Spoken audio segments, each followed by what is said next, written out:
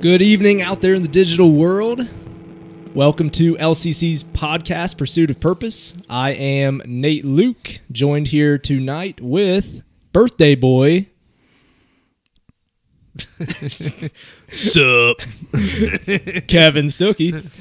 And all around, pretty cool dude, Cody Stewart. Thanks, man. You're welcome. Usually I'm like average. That's what people call me. Average Cody? Average Cody.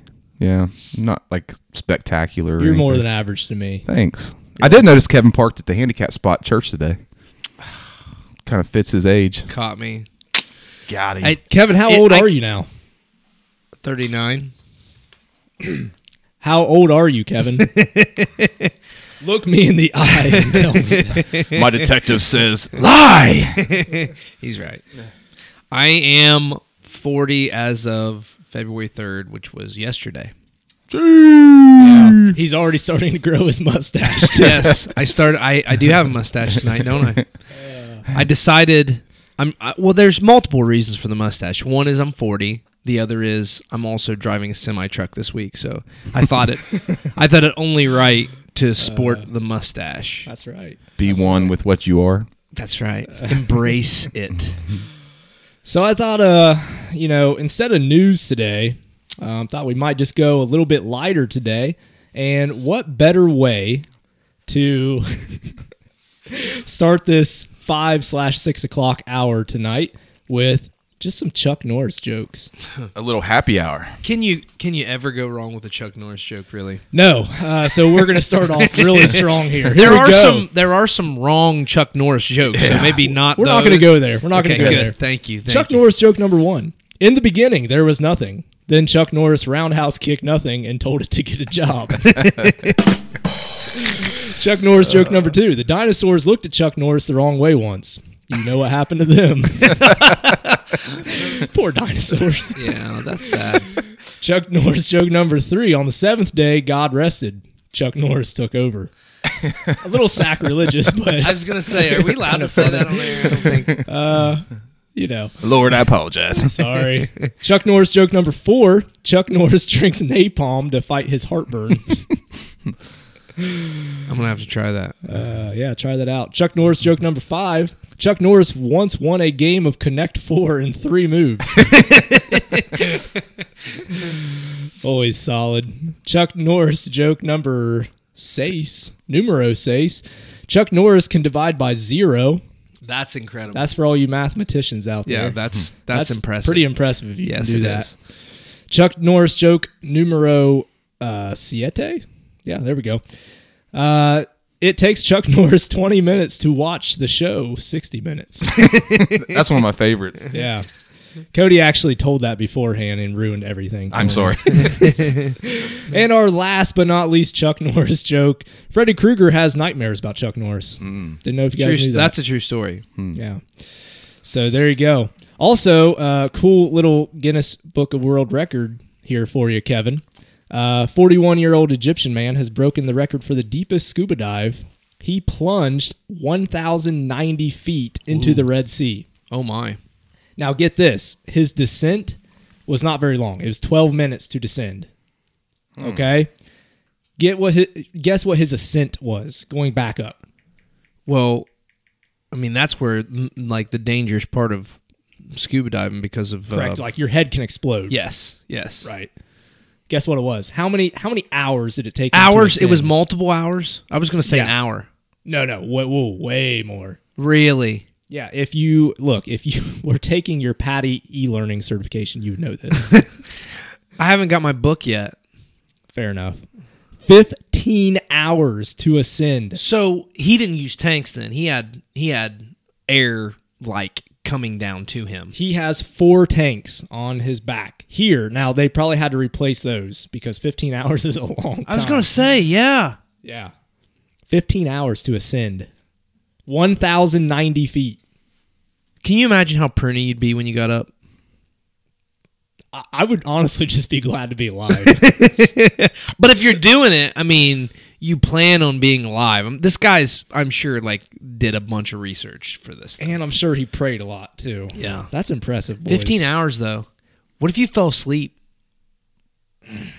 while you're coming back up. Well, that's a long sleep if you do that. I bet it was freaking cold too. Oh, no doubt. Unless you No doubt. use meth, and then you wouldn't fall asleep. That's our detective there. Yep. He finds a way to bring meth into a lot of our podcasts. I know. It's weird. It's like I don't even know. That's our It's Cody. like, it's like I see it and deal with it every day. It's weird. We're glad to have Cody back on the show. Yes, we are. All right, guys. So that's it for some fun Chuck Norris jokes. Maybe we'll throw those at you again sometime. Let's get into the meat and potatoes of this podcast, if you will. Kevin, can you just kind of give us a short little synopsis of what your last sermon from Sunday was on? Yeah, we talked about King Saul, and really wanted to deal with that part of his life that I think it's challenging to look at it and to understand like what it's all about, and it's where Saul pretty much gets kicked out by God. You know, God appoints him as king and then kicks him out. And reason being, and this is what it comes down to, is because God would rather have our obedience than our sacrifices. And what that summed up was, you know, Saul goes in, he defeats the Amalekites, and God says, annihilate everything. Now, we can get into what that's all about some other time, but that wasn't the point of the message, nor what we need to focus on. Because if we focus on that, then we'll miss the main thing here.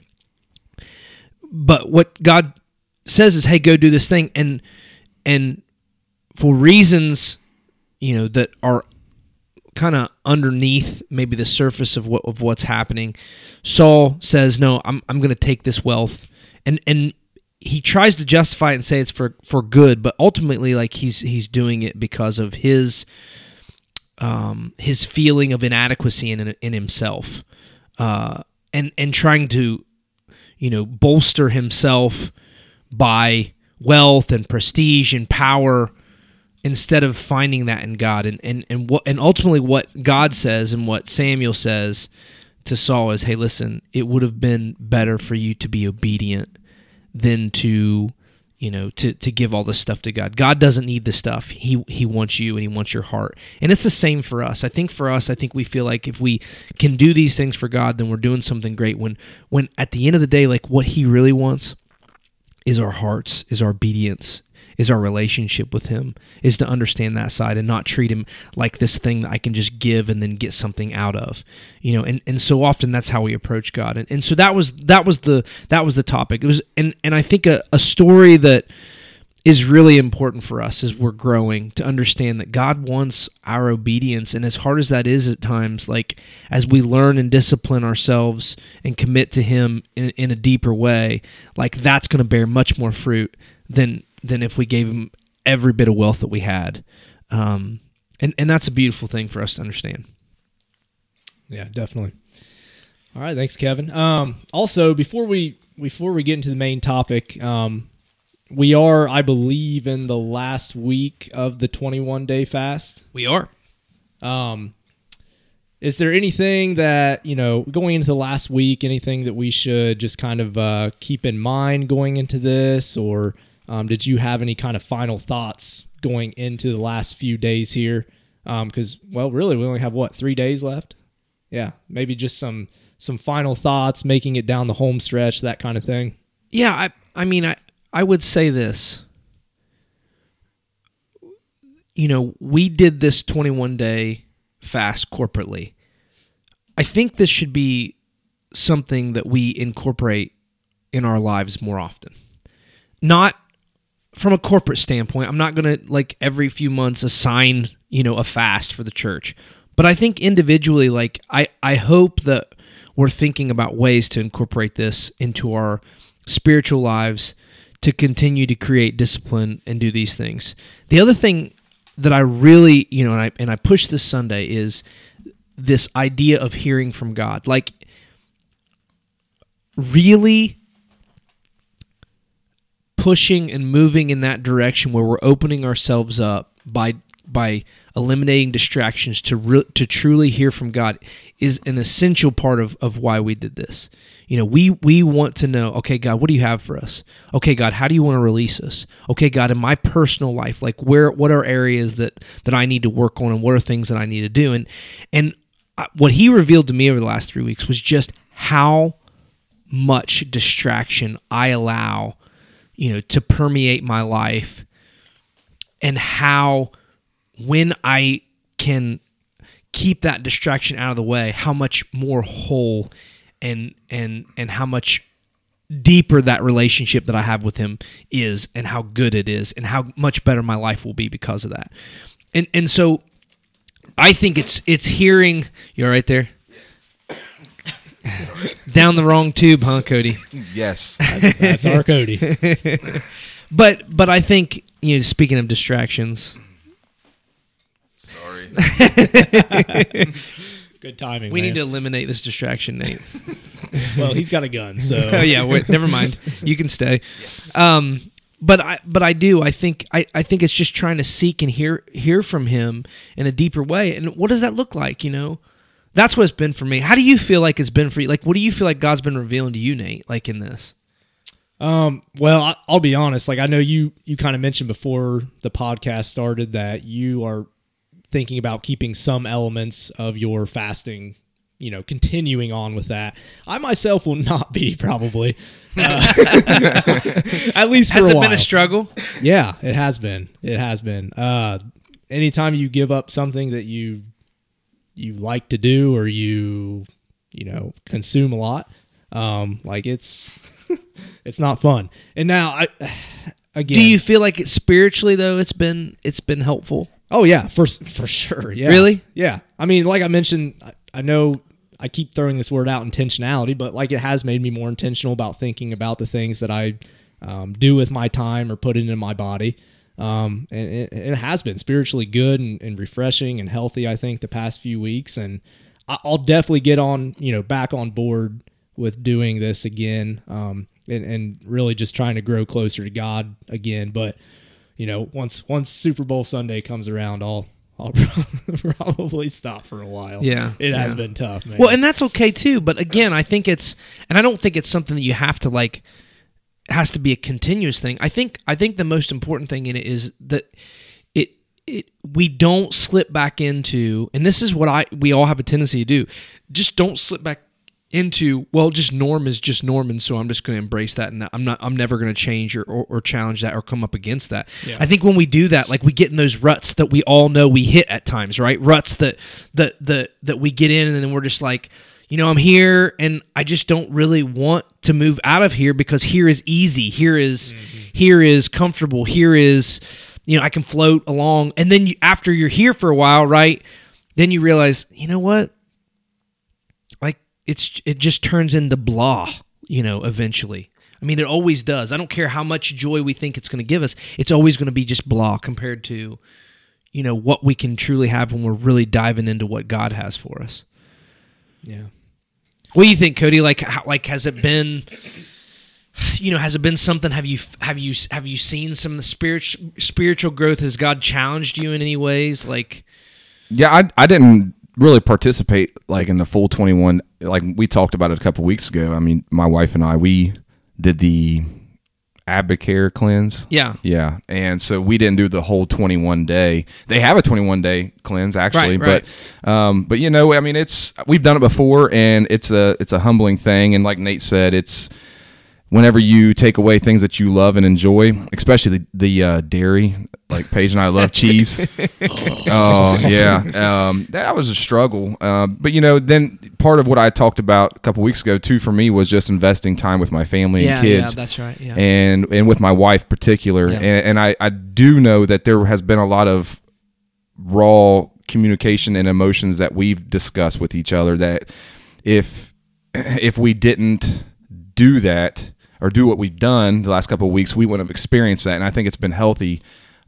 So there's been good things that came from it, and definitely with God in the center of all that. But yeah, I mean it's been good, and I think the end result, like you mentioned at the beginning, was just humbling ourselves before God and understanding that. And I think that's been beneficial for both of us. One thing that's been like just a really true blessing in this is to see how many people participated. Like, I just didn't think it was going to get a lot of play, but there were a lot of people. And I told somebody the other day, because my what I fasted from changed, from week 1 to week 2 to week 3, but. And I think it that's not the main point. Like, whatever you did or however you did it, as long as you did it and it was to the glory of God, and it was something that you embraced in that way to kind of to grow deeper in Him, and in whatever way that was, and whatever way you challenged, like that's the most important thing. I don't care what it was. But to see that many people like participate just was a true blessing. And I don't know that we're going to see like instant results. That's not how this works. But I believe what we've done has created an avenue for God to maybe connect with this church and this body in a way, and then and really create opportunities that maybe we won't see even for years to come. But and I think to then participate in this is going to for sure become an annual thing. We will be doing this every year at the beginning of the year, from here on out, and maybe at other points. But I think it was really neat to see how many people said, "Yeah, I'm gonna do this," and then have done it well. Pretty cool. Yeah. Anytime we challenge ourselves, especially for the glory of God, I'm sure he'll be smiling down on us for that. So, yeah, looking forward to finishing up strong the last 3 or 4 days here, and definitely getting back into this again here soon, whether it's next year or before that. So, looking forward to it. All right, guys. So let's go ahead and switch gears here. Let's go ahead and get into the topic that we're going to talk about today. Cody brought up a good topic earlier on, and the topic was... He actually came up with like 3 really good topics that we're going to use. Yeah, we are going to I was thinking, that's our schedule for the next month. They were really good. Yeah, they were really good. Yeah, really good topics. And we thought, this one will be appropriate for today. This is a good time to just maybe reflect on some things in our lives and some stories in our lives that we found to be impactful in some way. So Cody's idea was... Not just general stories, though. Biblical. Bible stories. Bible stories, like children Yeah, service. like when you said that, that's what I thought of. I thought like Sunday school, the answer is always Jesus. Here's your star, scratch and snippet. Yes, I love those stars. So yeah, we're gonna go ahead and talk about what are some biblical stories, some things that are straight out of the Bible that have either been impactful in our lives, or we just thought were just really good stories that have helped us in some way. So I'll go ahead and get it started here. There were a few things that kind of jumped to my mind. I think not necessarily the coolest story, at least in my opinion, in the Bible, but the coolest moment in the Bible was Revelation 22, when Jesus, the angel comes back. Was it the angel or Jesus? I always forget. How do I explain that? The angel, you may have to look that up, but it comes back to John, and I basically says, I will be back, right? Like, that's a cool moment in the Bible, but not necessarily a story. And then I thought, Abraham's a really cool story. This guy. It's Jesus. Yeah, okay. Verse 7, and behold, I am coming soon. Blessed is the one who keeps the words of the prophecy of this book. Is that what you're referencing? Yes, that's what I'm referencing. Yep. I, Jesus, Alpha, have sent Omega. my angel to testify to you about these things for the churches. I am the root of the descendant of David, bright morning star. Yeah. So that's a cool moment.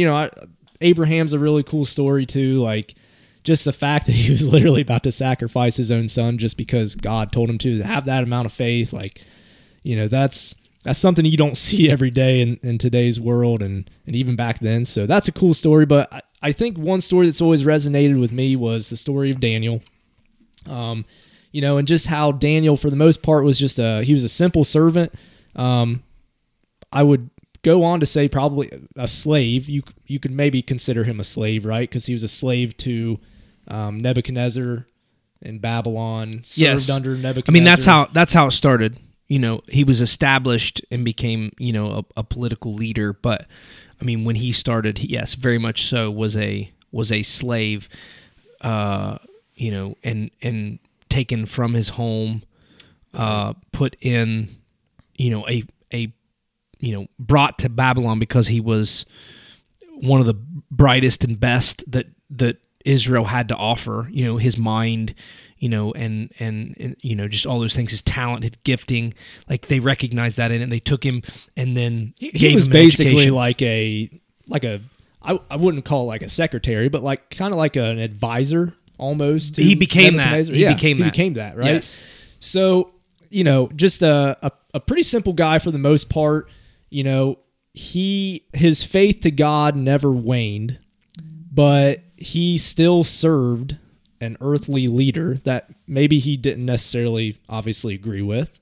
The Babylonians weren't, at least from what I remember reading, weren't necessarily the most forgiving of people and things like that. So, here's a guy that's serving an earthly king, probably doesn't want to, but he's going to, right? Because he knows that this is not the kingdom that is highest and the most powerful kingdom. He realizes that God's kingdom is the ultimate, this is the penultimate kingdom, right? Like God's kingdom is the ultimate kingdom. It's the highest. Right, yeah. So, that story of Daniel just humbling himself to serve a king that maybe he doesn't necessarily agree with, and serving well, just a good and faithful servant, but still serving the highest God, that's just amazing to me. I think that's an important thing for us to, especially in today's world, with all the political turmoil and disagreement. Like that's something we should strive to do, is serve whatever leader that is leading us, that was appointed by God in some way, but to realize again that this is not the end all say all here on earth. There's a higher kingdom, and we're going to strive for that. And you could get into Daniel in the lion's den and how he was so faithful that God rewarded him, keeping him safe from the lion and everything. But just the stuff before that, I find very fascinating with Daniel. So that's my story. Yeah, I mean, his truly is like a story of someone whose faith and commitment, to who God was. I mean, and I just love that line. You know what? Like, my God may not choose to save me this day, but he absolutely can. Yeah. And just that power, knowing that, hey, listen, like, I'm probably going to get ripped to pieces because of these lions, but I'm just telling you right now, like, I will never give up on this God because he is bigger and greater than anything that you can throw in at me. King Nebuchadnezzar. I mean, that was beautiful. And actually, we have a lot of evidence from the word that Nebuchadnezzar actually became a follower of God later in his life, from some things that happened, which is a really cool thing. I mean, the influence of, those individuals, and Daniel especially, who, were so faithful and committed to God, and it changed his heart ultimately, which is a really neat thing because he was the most powerful king in the world at that time. Mm-hmm. Yep. So yeah, Daniel's story, it's always really intrigued me. So that's my story. And you're sticking to it. And I'm sticking to it. Well, if it's biblical, like, you have to stick to it, right? Right. Like, you don't have a choice. It is right. Yeah, good point. Good point, man. Cody, what about you, man? I'm like you. I had a bunch of stories that, I thought about, and the one that I've always liked, even as a kid, was David versus Goliath, the battle of the underdogs, or the underdog versus the giant, right? So, we've always heard about, like, how David was this quote-unquote underdog. But when you think of underdog, like, I think of sports. You know what I mean? Like, if I said... Yeah, we all do it. Right, yeah. So, like, if I said name an underdog story, what pops out in your mind? Like, what's something that pops up? Because I can name a couple. Jim Valvano, NC State. Ooh, that's a good one. That is a good one. Yeah. Never give up. I watched the Tiger Woods documentary. Oh, that's good. Yeah. Have you guys seen it yet? HBO. I watched part of it. I haven't seen that one yet, no. Oh, gosh, you got to check it out. Yeah, it's good. But comeback after the injury. Yeah.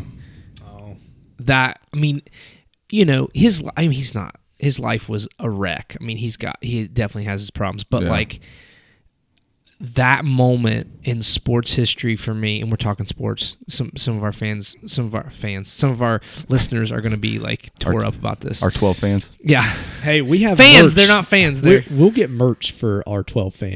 By the way. not fans. They're listeners. They're fans. They're Jesus fans, and we're followers. Yes. Okay, I can go with that. Proceed, Kevin. Sorry.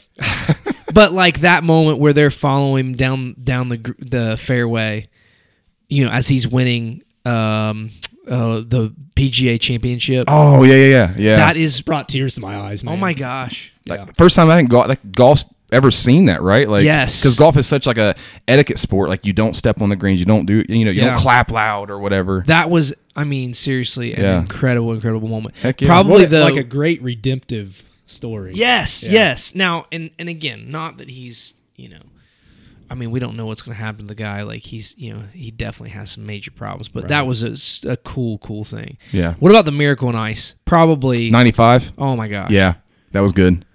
It wasn't 95. I thought It was like 85. 80. 80. No, it was 80. Is it 80? 80? It was during the Iran hostage Yes. crisis. That's all I remember. Yes, 1980. Yeah, it was 80s.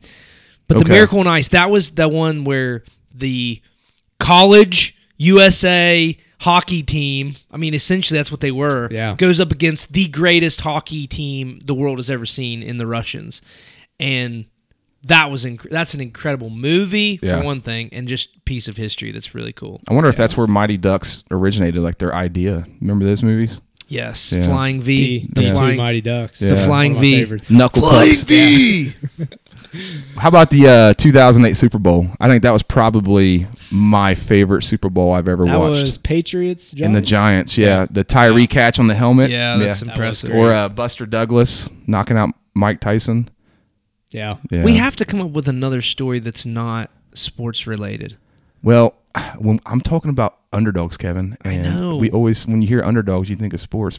My favorite. We need Nelson for military history because I guarantee there's some out there. Yeah, well, Germany. We took down Germany. That's pretty awesome. Hannibal. Yeah. Hannibal versus the Romans. Yeah. Yep, there you go. Well, he did have elephants. So maybe he I mean, if you wasn't- got elephants, it's hard not to call that. But a my win. favorite underdog story outside of the Bible is the 2005-2006 Hillsborough versus Greenfield McLean Boys. Oh my goodness, no!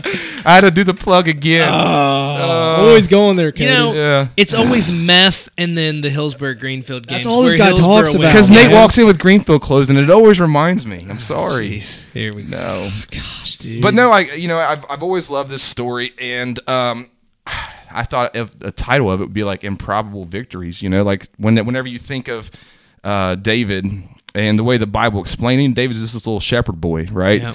And this Goliath guy. Now I've seen conflicting. You can correct me, but conflicting like measurements of this massive of a man. Like one said over 9 feet tall. 9 feet is what I've always heard. And then there was one where they said like the cubits are like 18 inches or something, which would have made him like 6'7" or no 6'9". Which one? that sounds more doable. Either way, I mean that's pretty this huge, big dude, yeah. right? I've always heard the 9 foot thing, and I don't, I've not got into the science of it or anything. So I'm sure Yeah, you could I mean, does it matter though? I mean, probably huge. the average height was, right. 5-6 foot. A lot shorter than us. I mean, think about seeing Shaq. Yeah. Those guys, just how huge they are and how they tower over people. And realistically, like 7'6", 7'7", what is that, like the tallest? Something like Something like that. that, Yeah. Yeah. Yeah. Yeah, So, I mean, even if it was only 7'5", still huge. yeah. No, but I mean the underdog story, or what is perceived from David versus Goliath, it's appealing because it makes the world feel just, right? Like it gives the small guy an opportunity or hope or faith that they can achieve something. Yeah. Because if the big guy always wins, you think about politics, right? I mean, you look at Trump and Clinton. I mean, you can say that was an underdog victory. I mean, because so was, yeah. many people thought Clinton was going to win. So it keeps you inspired to try to achieve something great. I mean, even if you don't have the plug or the outlets that certain people have. And But I was looking up some topics with this, and trying to, obviously I looked at the Bible itself, 1 Samuel chapter 17 for the story, but I also tried to look at different people's opinions, and I came across a guy who wrote the book called David and Goliath: The Underdogs, Misfits, and the Art of Battling Giants, and his name was Malcolm Gladwell. Kevin, you said you... Yeah, fantastic writer. Yeah. Fantastic. And his perspective really intrigued me, because I've always looked at David and Goliath as an underdog versus, like, you're always facing giants in your life. We all battle giants and are considered an underdog to these giants. But his perspective was a little different, and he proposed the question, like, was David really an underdog? Was he really an underdog? So you think about, you got this 9 foot, 6'9", whatever it was, guy calling out the Israelites, telling them to send their man to come fight him, right? And so here comes little David, and he brings this sling, and the way he explains this is, and I've been guilty of this. When I think of a sling and David's holding, I'm thinking of like this little child's toy, right? Right. But he goes in and talks about how these Israelite scholars are able to identify that this sling was not some child's toy. Like, this thing literally had the ballistics of a .45 caliber handgun. I mean, he's taken down lions and wolves and things. Lions and bears. Yeah. But there's accounts of both those, David killing both those. Sure, yeah. And so, you think of that, like, and then you think about the distance. Like, they were separated. The Bible talks about a valley, right? And so they're separated. So was David really was he the giant? Or you definitely had the advantage. Yeah, tactically, yeah. Yeah. So, like, and then the distance, and then at one point Goliath says, "Come to me," and he's wanting the person to come to him because that's what he specialized in. He goes on to talk about there was like 3 types of warriors back then. You had the guys who were close fighting with the swords and the spears. You had your archer guys, and I can't remember the third one, but Chuck Norris. Yeah, and then there was Chuck Norris, and he was the best at everything. But he said, "Come to me," but David took advantage of that and utilized his strengths behind his faith of God. Right. So yeah, I mean that really was intriguing. Whenever I read that, I was like, I've always thought of David as the underdog and achieving this giant or defeating this giant. And I found this quote to kind of summarize what Gladwell said, and it come from a guy named Bill Murray Jr. I don't know if you've ever heard of him. Mm-mm. And he said, the lesson isn't simply that when a powerful competitor takes on a smaller one, the smaller one might nevertheless win. Instead, great leaders understand that the real keys to battle are sometimes obscured by our misconceptions. Perceiving them correctly can amount to a Goliath-sized advantage. Yeah. So, I mean, it's it's something that when you hear this story, and you hear about this little David defeating this Goliath or this giant, and we apply that to our life, right? And we look at some of the giants that we face, and I can go back in my life and think of a lot of giants. One of the common ones we talk about is the loss of my son Lincoln, or I could talk about my accident where my leg was injured and they said I would never walk again, or other various things, personal, relational things, and those giants, and the times that I've want to say that I've came out on top. First thing was I emphasized God in the center of those issues, but the other thing was I changed perspective or my perspective and didn't let those giants defeat me.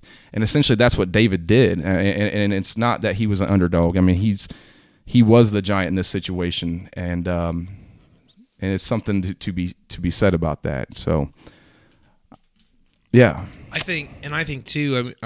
I love that because it's not, both your stories reference this, even if the perspective of David is, hey, listen, like, he is stronger here. Like, it was, the perception was weakness versus strength. Yeah.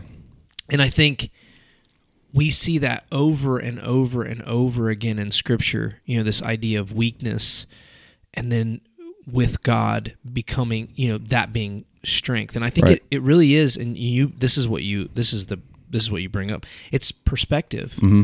Like, do we buy into the perspective that we are actually weak, or do we truly embrace the perspective which God wants us to, that no, with Him we are the strongest, Right. And even I mean, go back to the Daniel thing. Even if the outcome is not to put Daniel on this pedestal of strength after he goes through this, after it demonstrates him as weakness, or same thing with David, right? He was weak and became strong. No, even without that, like God puts us there, but even without that, like with God, even if we lose, that strength still exists in us.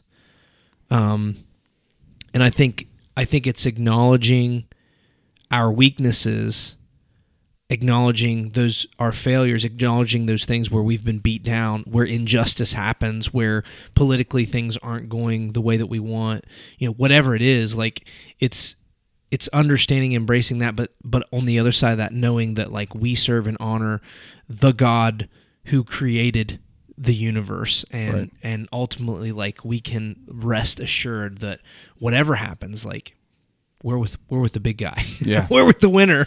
Yeah. No, I would add to that and say, like, even relation with the loss of my son, if my perspective was that my son died, right? Like, then I wouldn't be here. But my perspective is my son died, but I know where he's at, and I'm okay with that, right? So like that's where you become the David in this situation, because if David didn't do that, if I didn't do that, then we wouldn't have this story about David, and I wouldn't have the story to share about my son in a positive light, and in a way that I know that this is temporary, and where he's at is permanent, and I know how to get there. Yeah. And so you change that perspective, because it would be easy to go back and in that moment and be like, let's give up. He's dead. I don't want anything to do with anybody. I want to stay in this shelter, confined place because my life is hard, or oh, woe is me, I lost my son. But no, I mean, I know where he's at, and at the end of the day, I'm good with it because I know how to get there. Well, and too often, like, we focus on the negatives. Oh, it's so easy. I mean, look around. It's so easy. I mean, look everywhere you look, it's negative, negative, negative, and it gets exhausting. But you have to just keep that perspective of eternal perspective and fight through it. Fight through the muck. Fight through your giants. I mean, whatever giant it is. I mean, just fight through it. Keep that eternal perspective. It's not going to be peachy clean. It's not going to be easy, but every day you keep that perspective. I mean, you're reassured every day that you have the best supporting cast you'll ever have, and that's God. I mean, and He's got us, and He has His hand down with us and carrying us through it all. Absolutely. Yeah. Kevin? And two, I mean, you see this throughout the Bible, and is what you guys have already mentioned. The small guy becoming the example of like who our God is, and that is like, I take the lowly things, I take the weak things, I take the poor things, and in me, I establish them. And so again, I love that. It's what I've said this in multiple sermons. The reason we love good stories like that, stories like David, stories like Daniel, stories like the miracle on ice, stories like the sports things that we talk, the documentary of Tiger Woods, and seeing, like, the reason we love that is because it is such a clear representation of us and our relationship with God. It is truth. It is God's truth. That is God's truth. I take these things and I establish them because they're with me. What were you gonna? Oh, I gotta get closer to the mic, he said. Sorry. Here I am. So that's and mine is the same way. The thing that I picked, which is Leah, is one of my favorite characters in the Bible. Like, but before I talk about her, I told the guys beforehand, like, there are two things. Like, Leah has always been a foundational. Her story has always been like a really foundational piece in my life. Like, it's just always been really. It's something that's formed me and molded me, from a scripture standpoint. One that I hit recently. This is such an awkward scripture, but I've started going through the Bible, like every day. I listen to the Bible, and it's taken me through the Bible in a year is ultimately what it's doing. But the story came up of Lot living in Sodom, I think. Yeah, I believe it was Sodom. And the family leaving, and God saying, okay, I want you to go to the mountains. And he takes off to go to the mountains, and he sees this town as he's going. He said, God, what about this place? Can I just stay here? Like, if I go to the mountains, I'm gonna be out in the middle of nowhere, and like I'm not gonna survive. And so God said go to the mountains, but he takes the shortcut and stays in this little town until he finally realizes, like, they're gonna kill me. Like, I gotta get out of here. And so then he goes to the mountains eventually, is what he does. Instead of listening to God the first time, he does it. Well, then you have this really awkward, weird scenario where his daughters are there in the cave with him, and they're like, there's no men except for our father. And so they decide, like, the only way for us to have children is if we sleep with our father. And this is in the Bible, man. Like, I'm not making this stuff up. Like, it's there. It's messy, man. It is. But I think that's part of it for me is, hey, listen, it's not cut and dry. These people are, like, messed up. I mean, that's gross, dude. Like, just think about that, okay? I don't want to. I know. You don't even want to think about what that means. It's that horrible. But here's the point. Again, God said, go to the cave, trust me, and in that, I think we can say, if God brought them here, told them to go here, don't you think God's going to take care of this? You don't have to take care of yourself. But too often, we want to put the power in our own hands, the control in our own hands, and not trust that God's plan, because it's not happening when I want it to, isn't going to work out. Now, that's an extreme case of that. But how often do we do that in our own lives? All the time. We're always trying to put the power in our own hands instead of trusting God's plan, trusting that he's going to see us through. You know what? From a standpoint of children and having a son, I mean, we've had this conversation 100 times, Cody. That's one of them impossible things to, like, trust God with almost, But that's what he asks us to do. Then, right. Like, reel it back some, like, from our jobs and our success and the power that we get and the financially where we are. Like, do we trust him with that, really? Because I'm sitting here, like, even thinking about tithing and things like that. Like, that's very hard for me. Because do I trust that God's going to come through?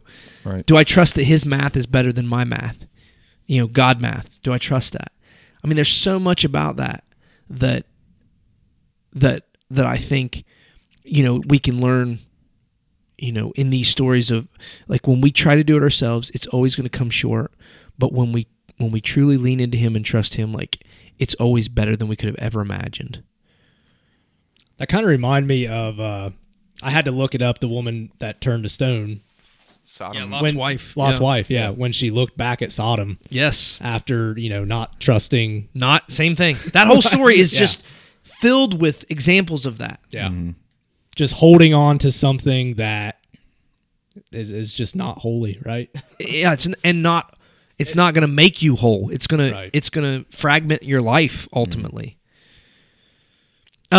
The one, like I say, that really, though, has been probably the most influential to me is the story of Leah. And the setup is this. You have, Jacob, who works for his uncle Laban and sees this woman he falls in love with, Rachel, and just... He wants her as his wife, and Laban says, work for me 7 years and you can have her. And so he does. He works for him 7 years. At the end of that 7 years, he gives him a wife. They are married. The guy gets hammered, drunk, goes to bed that night. His wife comes in. They consummate the marriage. He wakes up, and it's Leah, the ugly sister, ultimately. The sister that he didn't love, it's the other one. And he goes to Laban and he says, what have you done to me? Like, you promised me this. He goes, you can have Rachel. Like, take Leah through her wedding week, and then Rachel's yours the next week, and then you work for me 7 more years. And he says, I can't marry the younger off before the older, ultimately is what he says. He's trying to get rid of both these women in one shot and get another 7 years. I mean, Laban was a crooked dude, he's just not a good guy. So he does. And the story goes on. Leah it describes her as, this is what it says, when the Lord saw that Leah was hated.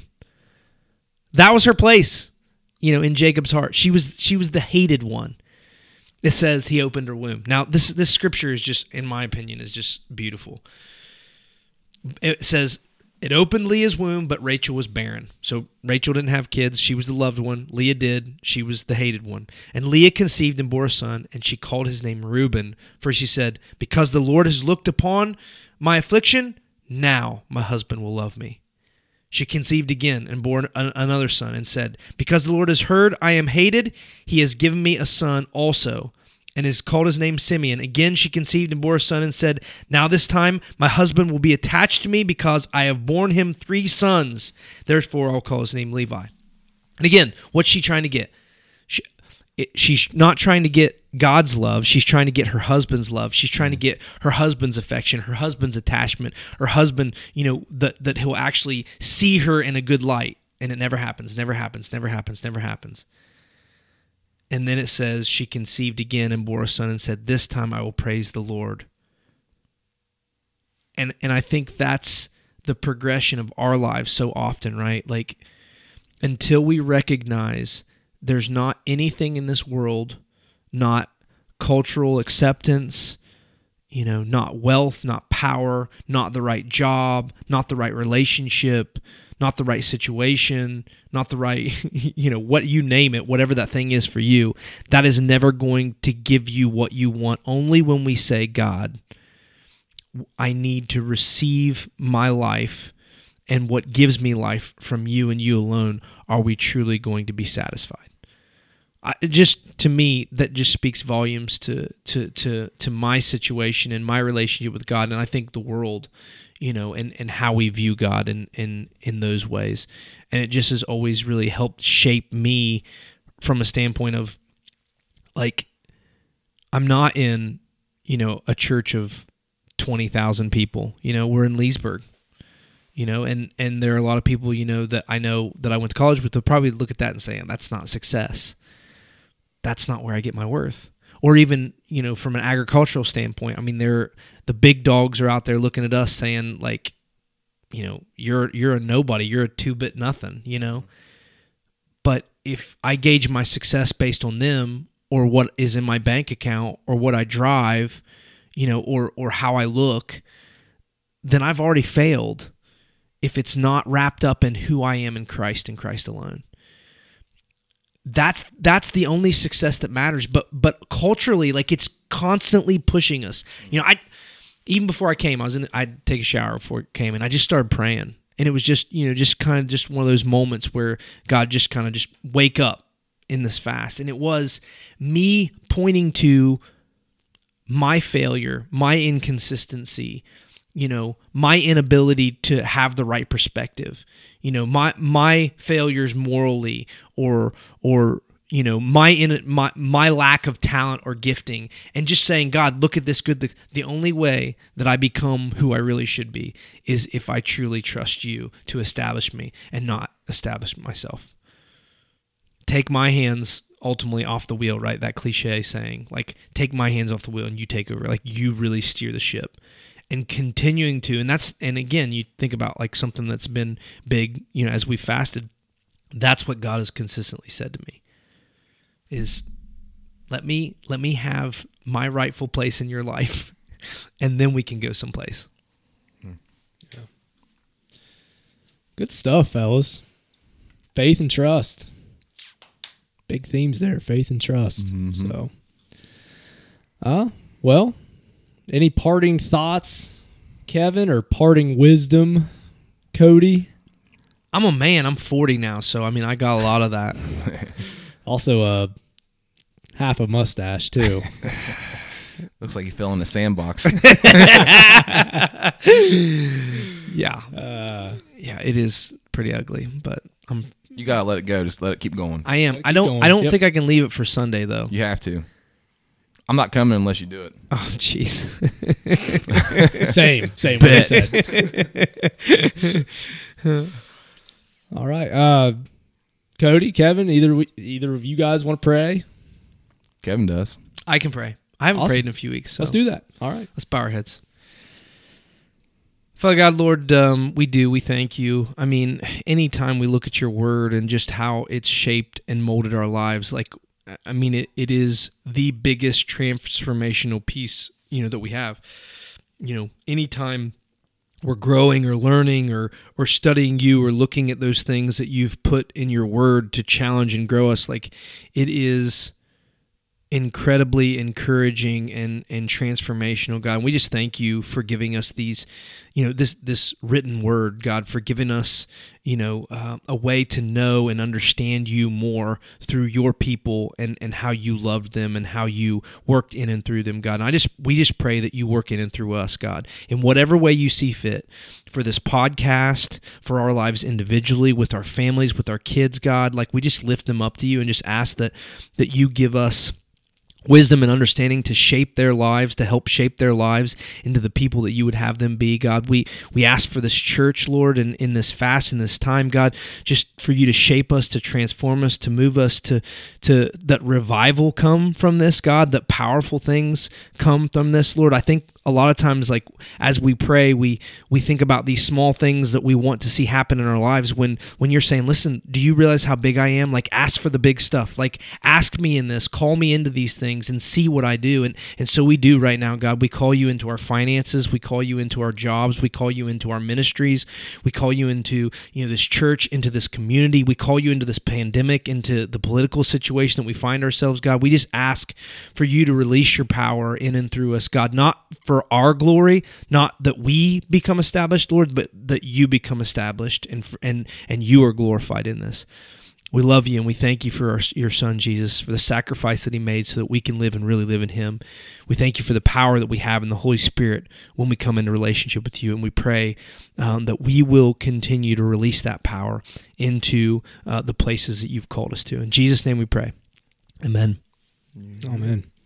Yeah, and if anyone listening wants to drop in their favorite Bible stories, we'd love to hear them as well. Absolutely. Tell them or tell us how they have impacted you. Love to hear it, guys. Lots of good Bible stories out there. There's plenty to pick from. So drop those in the comments or message us or call us, get a hold of us. We'd love to talk about it with you. All right, guys. Well, go forth, love God, love others. Kevin, Cody, it's been real, guys. Bye-bye. See ya. Adios.